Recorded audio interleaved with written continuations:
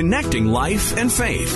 This is Connections. It's been 10 years, which in one sense seems like a long time, but it's a short time. On a very ordinary, what seemed like ordinary Friday morning, I woke to my husband's funny breathing and wasn't even awake enough to open my eyes, but just kind of reached over and nudged him and said, "It's just a nightmare." And then as I woke more to his breathing, flipped on the overhead light, I could see that something was drastically wrong. And, we did all the things. We started CPR immediately, called 911. The paramedics are right outside of our neighborhood. They were there within minutes. Took him to the hospital by ambulance. But it was a little while later, I followed the ambulance when a very kind ER doctor took me into that room you never want to go into and said that they had never been able to revive Dan. That was the day that Lisa Appelow's life changed forever. She is a mother of 7 and now a widow. She says, though, that life can be good again and that you can put your world back together after it falls apart. And she says she knows all too well from her own experience. She's going to share a little bit about the importance of hope while grieving and what she did get through this difficult time. We're joined today by Lisa Appelow. She is a writer, author, and speaker. She's also a widow and a mother of 7. Now, the book that you've recently put together is called Life Can Be Good Again, Putting Your World Back Together After It All Falls Apart. And we're going to chat a little bit more about that book coming up in a little bit. But this book itself was inspired by something that happened in your life, a very tragic event. Can you tell us a little bit about your family and a little bit about that story? Sure. It's been 10 years, which in one sense seems like a long time, but it's a short time. On a very ordinary, what seemed like ordinary Friday morning, I woke to my husband's funny breathing and wasn't even awake enough to open my eyes, but just kind of reached over and nudged him and said, "It's just a nightmare." And then as I woke more to his breathing, flipped on the overhead light, I could see that something was drastically wrong. And, we did all the things. We started CPR immediately, called 911. The paramedics are right outside of our neighborhood. They were there within minutes. Took him to the hospital by ambulance. But it was a little while later, I followed the ambulance when a very kind ER doctor took me into that room you never want to go into and said that they had never been able to revive Dan. And so there had been no signs, no symptoms. I mean, there had been nothing out of the ordinary that we could see. And there was something underlying, a heart condition that was revealed afterward that if we had known, it was probably treatable. So it's just a lot to adjust to. I had 7 children, 4 years old to 19, and just coming home to tell them that their dad was in heaven. What was that like for you, that transition from, having your husband one day and the next day you've become a widow? Yeah. Shattering loss like this is it's traumatizing. It's shocking. And I think in the initial stages, we go into survival mode. But I wanted to do more than survive. Even as I was, trying to get my feet to the floor and show up for my children, I didn't want to always feel like this. And I was very grief naive. I had never been through any kind of deep loss, but for me, it was just trying to grapple with the hard emotions and the hard questions and to help my children grapple with theirs. I took, even in a situation that we're not in control, there's a lot of times that we can get to situations like a spouse walks out or we get a diagnosis or even an adult relationship that we are not able to fix. There are proactive steps we can take in that time. And so I began to I didn't have this big plan. I was just a woman desperate to find hope again. And you were able to find hope again. Your title says it all, life can be good again. But I know I have an acquaintance who tragically lost her husband. It's just been a year. And this poor young lady, she's 37 years old and she's still struggling. She is still struggling. And if you were to tell her life can be good again right now, that's not what she's going to want to hear. What does this mean? And why did you choose to say that? Yeah, that's a good question. So the book does not skip over the hard part. This is not a platitude that we would stick on any difficult situation because that doesn't help any of us. We have to process the gravity of the loss that we have sustained if we're going to ever be able to move forward well. But even in those earliest days, I thought to myself, I will never smile again. Like, I will get through this, but I don't think I'll ever have that real joy again that just bubbles up from inside, that warm joy. But I wanted it. I didn't want to go through life I didn't want to coast through on indifference, And so I didn't know how that would work. But I think it's a promise to us that if we will do the hard work of grief, and it's hard, then we can get to a place, and it takes a long time, where grief does soften, where the tears that we cried, so many tears, become tears of gratitude. And, those memories that would pop up on my phone that used to just trigger these knife wounds to me, now they pop up on my phone and they trigger warm memories. It is a place we can get to. And I think that is hope for us, to know that not just, in heaven do we have hope, but this side of heaven, that we can still live abundantly. How do you keep that hope? And how, with you had 7 children. With this acquaintance of mine, she has 3 children. How do you keep that hope going and spread that even to your children while you're grieving? Yeah. So for me, what I did every day was get up. I'd kind of get my kids going for the day, and then I would get away by myself and I would get into the Word. And so I say, some people have a prayer closet. I have a minivan, but in that minivan, where nobody could come in and ask me questions, I could just cry out my real emotions with the Lord. I could air my fears. I was journaling through so much of it because it's a lot to carry. And I would kind of give God every morning my despair, my frustration, my regrets, my sadness, my loneliness, all of that. And then I would pick up the Word, and I didn't go hunt for verses, but wherever I was, and I was actually reading through the Bible for a year. My husband had been doing it, and I picked up his plan and his journal and just kept going.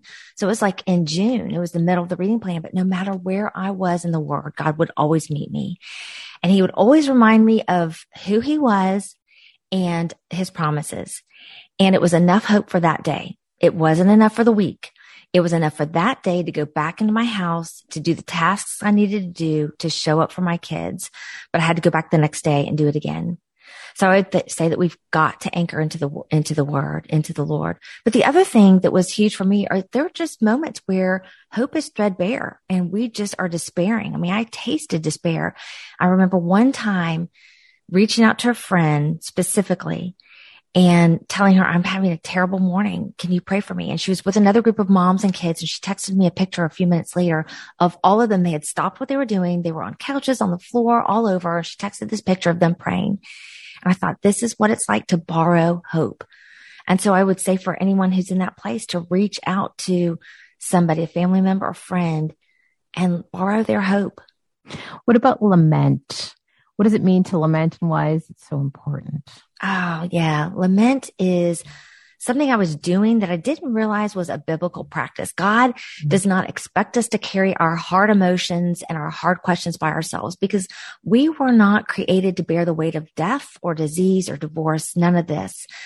And so all through the Bible, we see Him not dismissing this hard emotion or making people mask it or act like they're all fine. But we see, especially in the Psalms, where David goes to God with his hardest emotion and just cries it out very authentically and honestly, what he's feeling and what his fears are. But once he lays that, before God, he always ends with this, but I trust you. And we see that turn in the Psalms. We see that with Hannah as she was wrestling through her infertility and the longing that was unmet for her for so many years, going into the tabernacle and crying before the Lord, and then just leaving her emotion there before the Lord. And that is lament, saying, Lord, I am hurting. Will you meet with me here? With the loss of your husband, was your faith ever impacted in a negative way? Or do you feel that this helped to grow it to a place that you never thought you'd ever be able to experience? Yeah, I think we can walking with a lot of other people through hard places. I know that there are hard questions that come in grief and in shattering loss.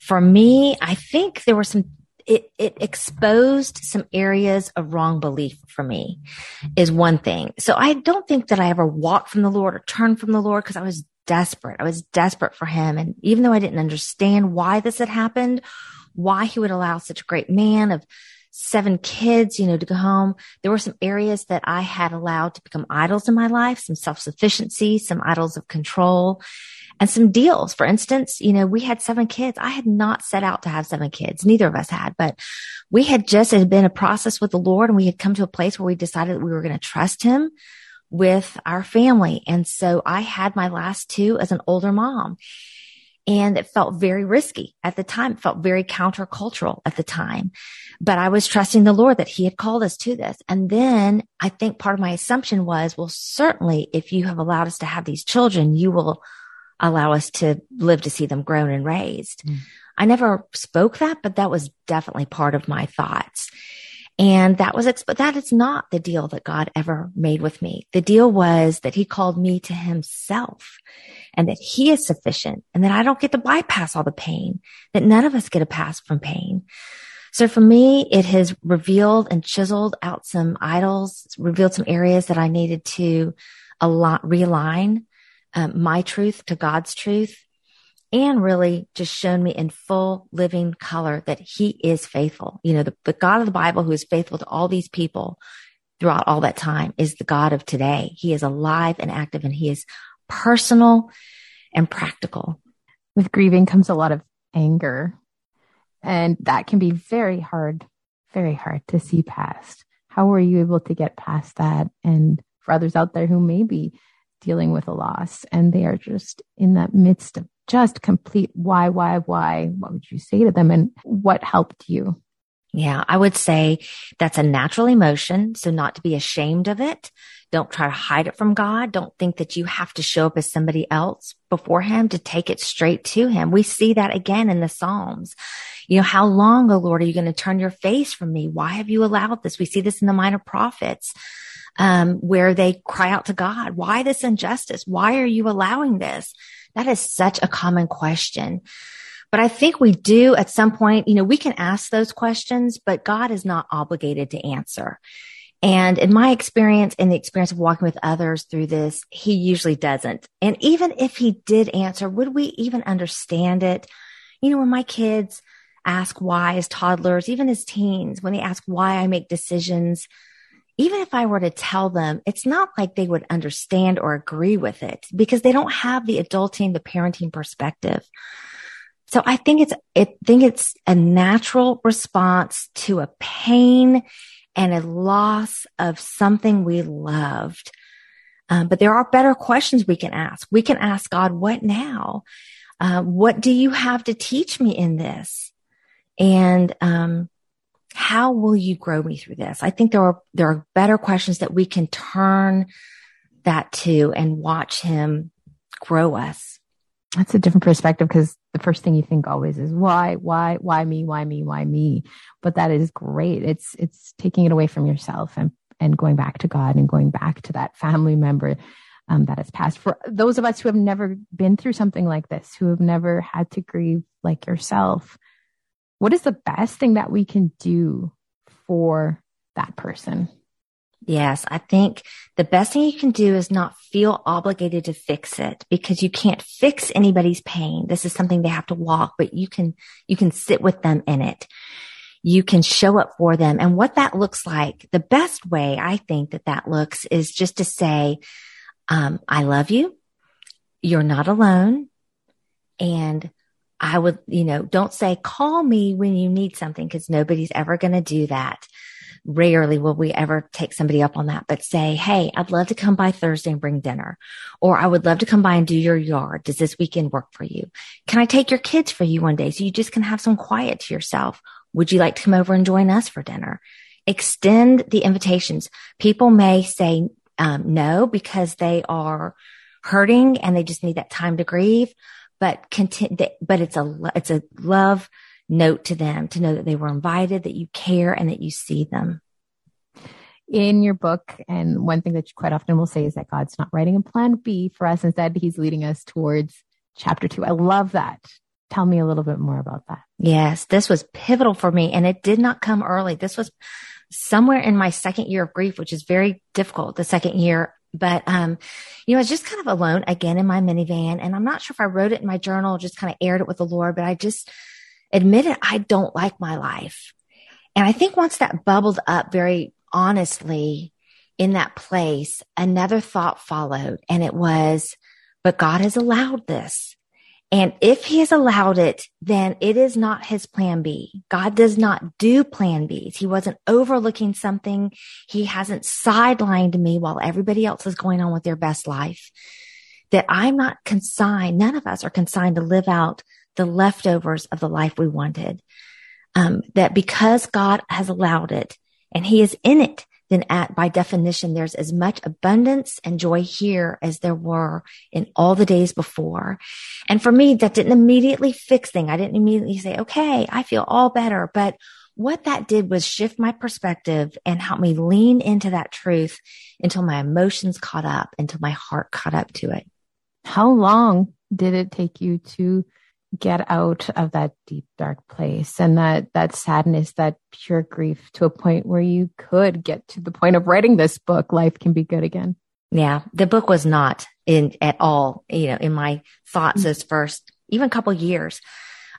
For me, I think year 3 was a big turning point, but I'm cautious about giving a timeline because we all grieve so differently. Our circumstances are different. The kinds of losses are different.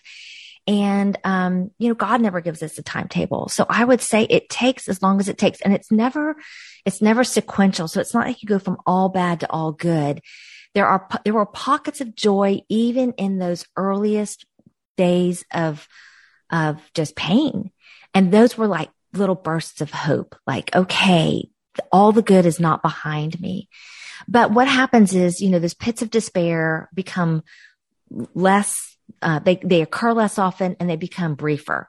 And so we know that we're moving forward because they still come, but, they're shorter, and we will always miss our person. This is not something that goes away, that we get over. Listen, my husband is missed at every family dinner, at every Christmas, at every graduation and celebration. And sometimes we address it out in the open and we say, wow, Dad would love this. He'd be so proud of you. And sometimes we all just know it. We don't have to say anything. For that listener that may be currently grieving someone, may have just lost someone recently, just clinging to what you said, their hope, what would you say to them? I would say that to do the hard work of grief, don't try to mask it or escape it or fast forward through it. There are no shortcuts. And that's good news and bad news. The bad news is that there's no way through but to process those hard emotions. The good news is there is a way to process it. Lament that you talked about, looking for the good in the life that we have right now is a great way to see that God is still with us and is still working around us and connect some dots. But we have to grieve now on our terms, or else grief will come back on its terms later. And we don't want that. That's not the healthy way to do it. Life Can Be Good Again, putting your world back together after it falls apart. Where can people pick up that book? You can pick it up at any online retailer, hopefully your local bookstore. And if people want to learn more about you and hear more of your story, how can they go about doing that? Sure. You can find me at my site, which is lisaappelo.com. It's 2 P's and 1 L. That's kind of the hub of all my writing. And you can find me on social media there as well. Thank you so much for making time for us. We really appreciate it. Thank you for having me. This was a great conversation. I appreciate you giving space to it. And thank you so much for joining us and for listening today. Don't forget to subscribe. We'll talk to you again on Connections.